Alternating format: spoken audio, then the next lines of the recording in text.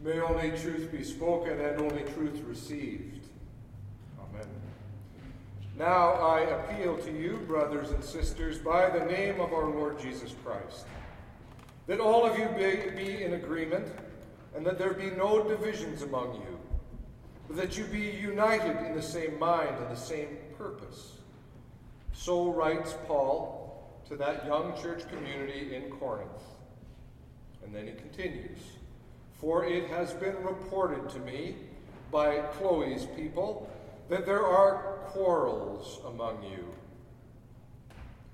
This past Tuesday, I bumped into someone I hadn't seen in close to 30 years. About the same time that I was finishing up my theological studies in Toronto, I'd heard from a mutual friend that this fellow had left Winnipeg to study at a Baptist seminary.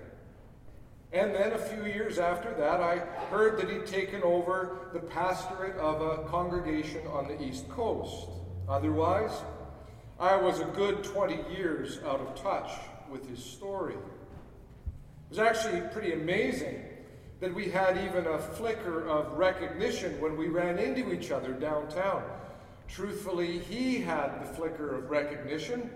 I'd have walked blithely past him. I asked him, "What brought you back to Winnipeg?"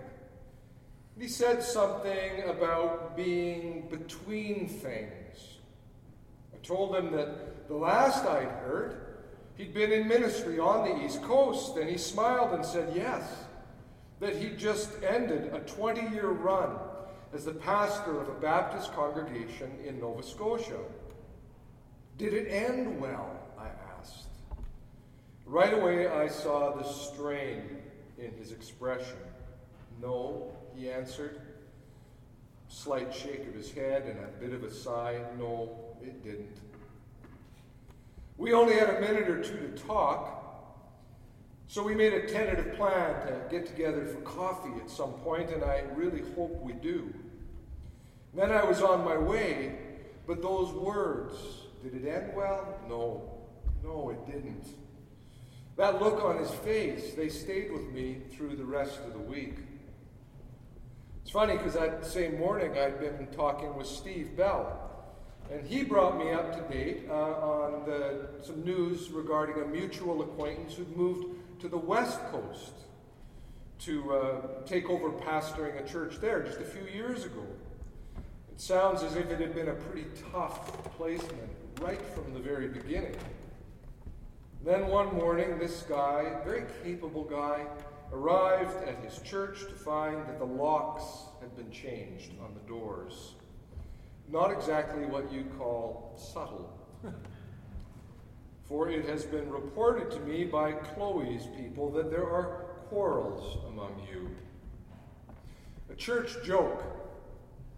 A Scotsman is marooned on a tropical island, and being an industrious Presbyterian sort of soul, he sets about building himself a sort of a compound on that island.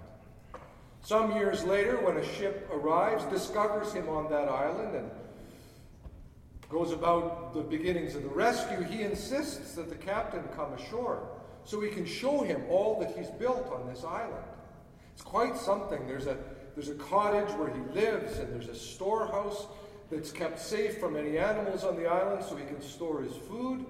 And there's 2 chapels. The captain looked at him and said, Why are there 2 chapels? To which the Scots Presbyterian answered, "That one there, that's where I say my prayers. That one there, that's the one I won't set foot in."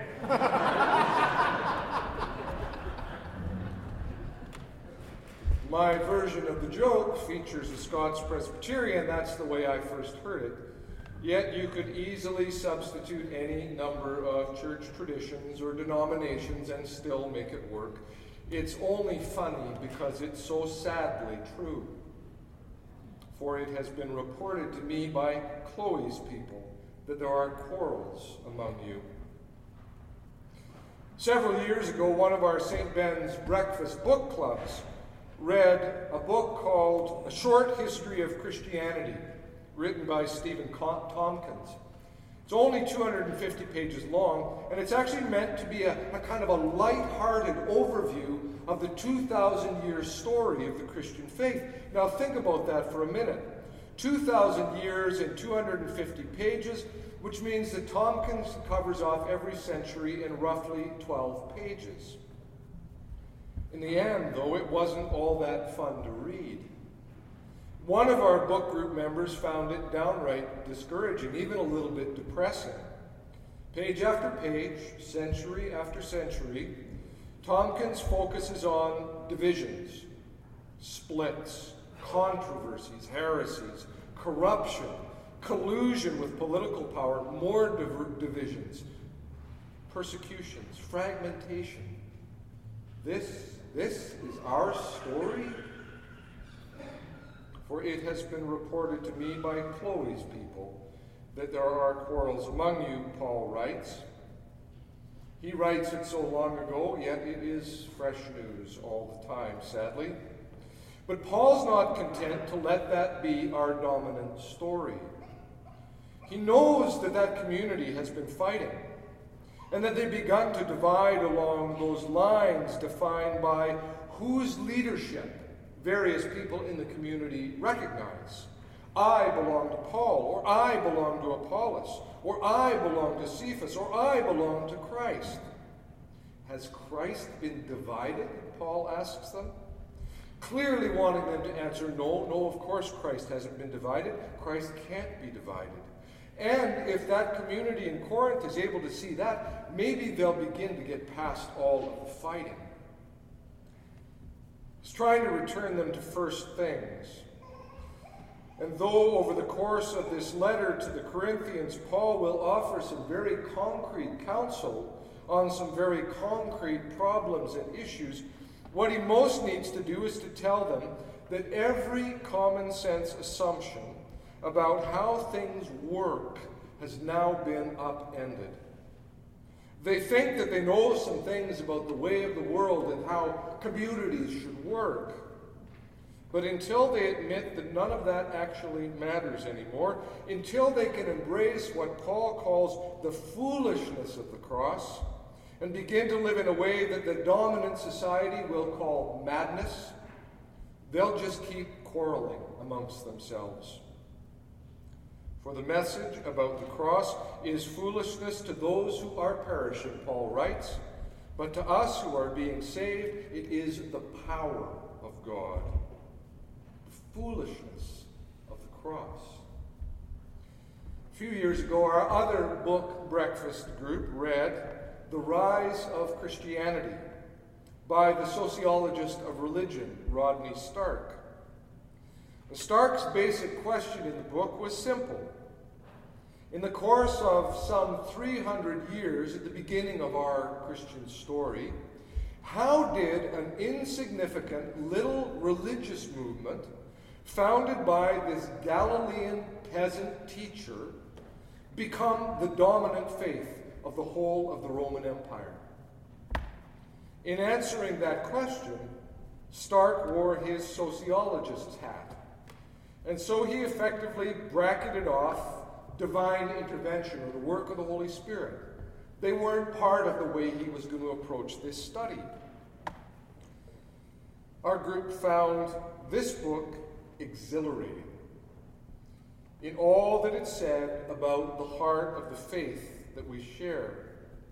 The risk of completely oversimplifying Rodney Stark's work, at the heart of his conclusion is the fact that those ancient Christians did at least two things really, really right. First of all, they embodied an ethic of radical inclusion, such that there was a real place for otherwise statusless people in that society. Slaves were welcome. Women who had very little or no status were welcome. Landless people were welcome. And in that world, if you owned land, you had status. Landless people living in cities like Corinth, there was room. The Christians made room for all. Secondly, though, and maybe even more critically, those ancient Christians affirmed the fundamental worth and dignity of every human life. Now, this translated into two very crucial practices. Where the dominant Roman culture thought nothing of leaving a newborn baby girl or a newborn baby boy who had some sort of deformity, thought nothing of just leaving them out exposed to die, because they really weren't humans yet, not until they were accepted and embraced by a family. That was the Roman view. The Christians recognized in those infants, both the girls who were not as valued in Roman society and in boys with deformity, they recognized the fundamental worth, dignity, and value. And so they rescued them and brought them up as their own. Think about it as a kind of a strange baby boom. Those families were filled with these children who were raised and carried in those communities, a kind of growth. But the other truly crucial practice that defined those ancient Christians was their care for the sick and the dying, particularly during disease epidemics, where common sense, reasonable ways of thinking about things told the dominant culture to flee the cities if you could. Whenever an epidemic struck, if you had privilege, you got out. The Christians stayed put. They not only stayed put, but they cared for the sick. They sat bedside with the dying, and they buried the dead bodies with dignity. Not only their own sick, or their own dying, or their own dead, but also their pagan Roman neighbors. They were embraced and cared for because even dying, they had this value and worth. This was, in the eyes of Roman culture, absolute folly. To stay in a city filled with sickness, to sit by the bedsides of the dying, to touch those dead bodies and then to take them and bury them, it made no sense to the Roman way of thinking. And yet, in Stark's view, it is precisely these kinds of actions that bore deep witness to the truth and the integrity of the Christian message. And you know, the courage of those ancient Christians to do such things was born of a willingness to follow a Christ who gives life precisely by his death. If he could do this, then death has no power anymore. If he could do this, then we have nothing to fear. We can stay and care for the sick. That was the logic. When you think about it in those terms, it puts things like church quarrels, from the pettiest of disputes to what seemed like the most insurmountable of differences, into a very different perspective. For the message about the cross is foolishness to those who are perishing, absolute foolishness to the dominant culture, absolute upside-down folly to people who invested in getting power in conventional ways. But to us who are being saved, it is the power of God, Paul says. To us who have figured out that it's all been flipped on its head, all of a sudden, things like fights matter not one whit. Come back, he says to the church of Corinth. Come back to your fundamental identity as God's holy fools, and you will set aside those differences. Indeed. We've done it. There's chapters through the story of Christianity, like the ones Rodney Stark tells, but others all through the story of the church. We have done it. When we embrace the foolishness of the cross, we've done it.